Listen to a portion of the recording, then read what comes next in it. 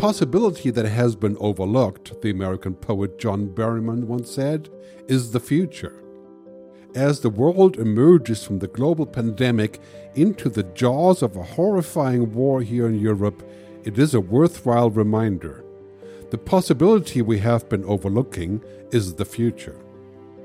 Just when you thought it was safe to go back to the office, along comes another edition of the Cold War again, complete with thinly veiled threats of nuclear extinction, except this time with real-time coverage of all of the terrible evidence of invasion and slaughter. The Ukraine, COVID, climate change, inflation, migration, wokeism, neoliberalism, and autocratic madness.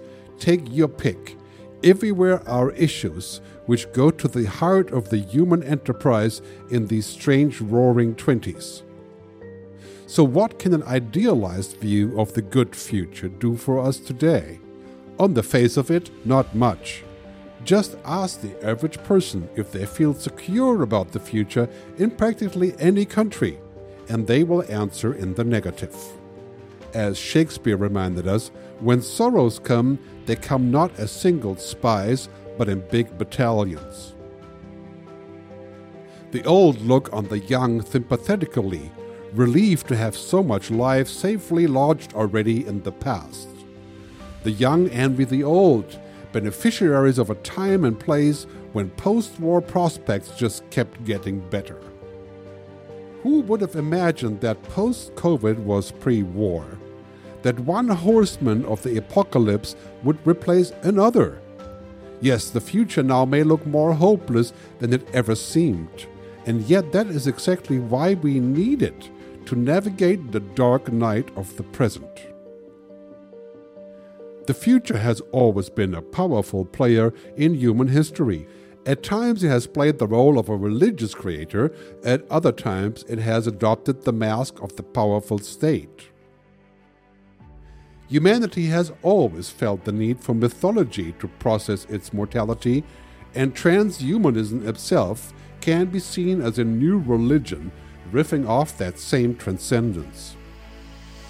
But what exactly can the future do for us in these horrible days, when loved ones succumb to the pandemic and innocent citizens are bombed in their own homes, in a country so very close to many of us?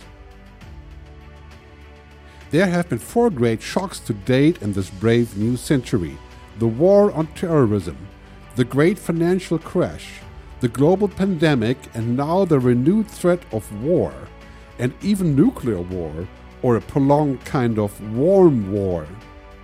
These shocks are not isolated, and the combination of their effects has compressed our sense of the future and of what is possible. And yet the future is no longer a period of time to somehow arrive tomorrow.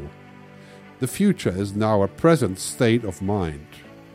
The future is in fact a mindset and a way of being. Technology has propelled the human race into seeking godlike omnipotence, but we must still agree on the fundamentals of ethics and values.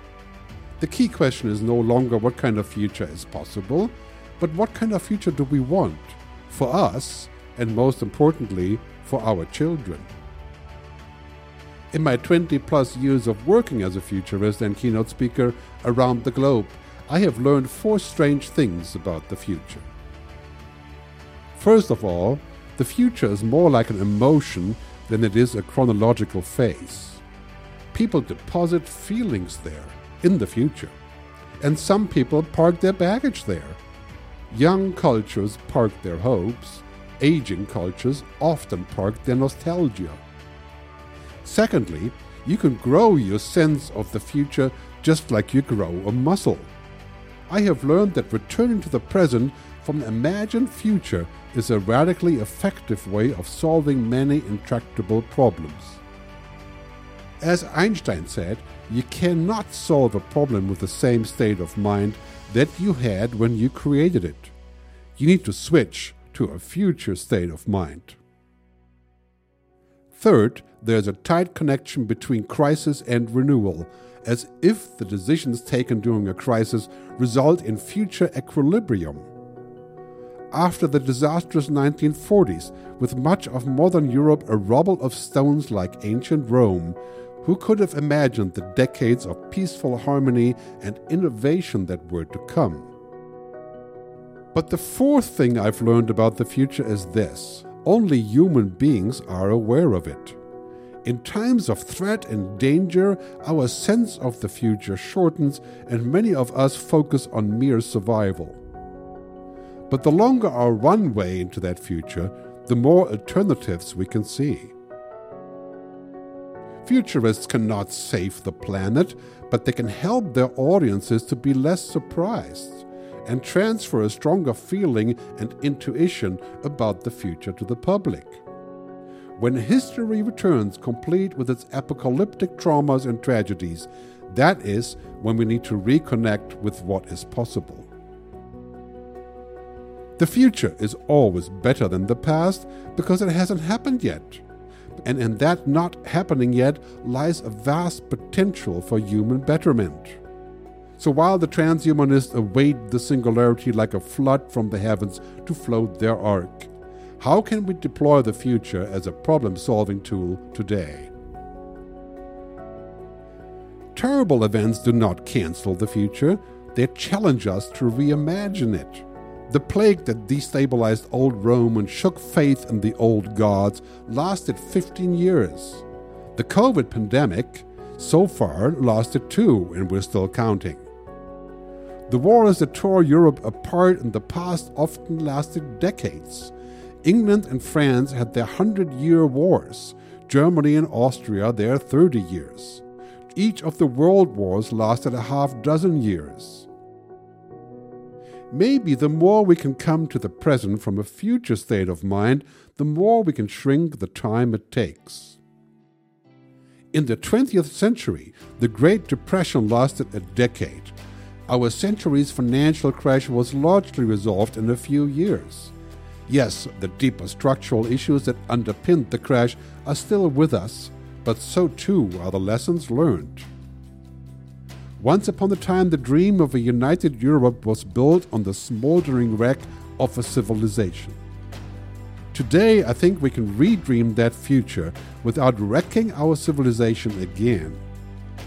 Voltaire's famed Pangloss character may live in the best of all possible times, but I think we can replace that kind of naive optimism with something better, a remembered future.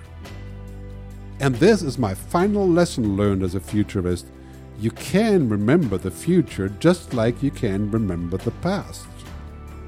You can experience the next state in your imagination and return with that blueprint into the present, back from the future, so to speak. Resilience was the lesson for 2020, when the main thing we needed to do was to navigate a modern global pandemic.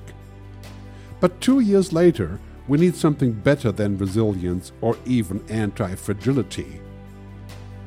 We need narrative propulsion once again, a new focus on imagination and intuition, leading us into an expanding future and into what I call the good future. And the more that present challenges us with ghosts of the past, the more we need the future to balance, inspire, and steer us. The old Vikings dreaded fog because it stopped them navigating by the stars.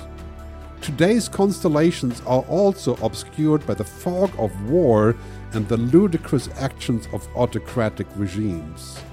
But the stars and the future are still there above it all. The future is a safer harbor than both despondency or nostalgia, because there's nothing new to learn in the old spaces. The problems we face, whether pandemics or war or climate change, cannot be solved with the same state of mind we had when we created them. First, change your state, then tackle your problems with a new mind, the future-ready mind. Riffing off Antonio Gramsci, this future-ready mindset may well entail a pessimism of the intellect, but always an optimism of the will and the heart. Each one of us can be a futurist, even in those taxing times.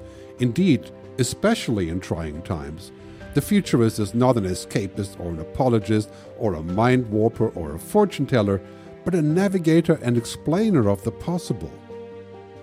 As we narrow down our focus into hourly news reports and social media, we must remember to also expand our vision into both near and distant horizons, as the speed of history often resembles a perma-crisis in today's connected world.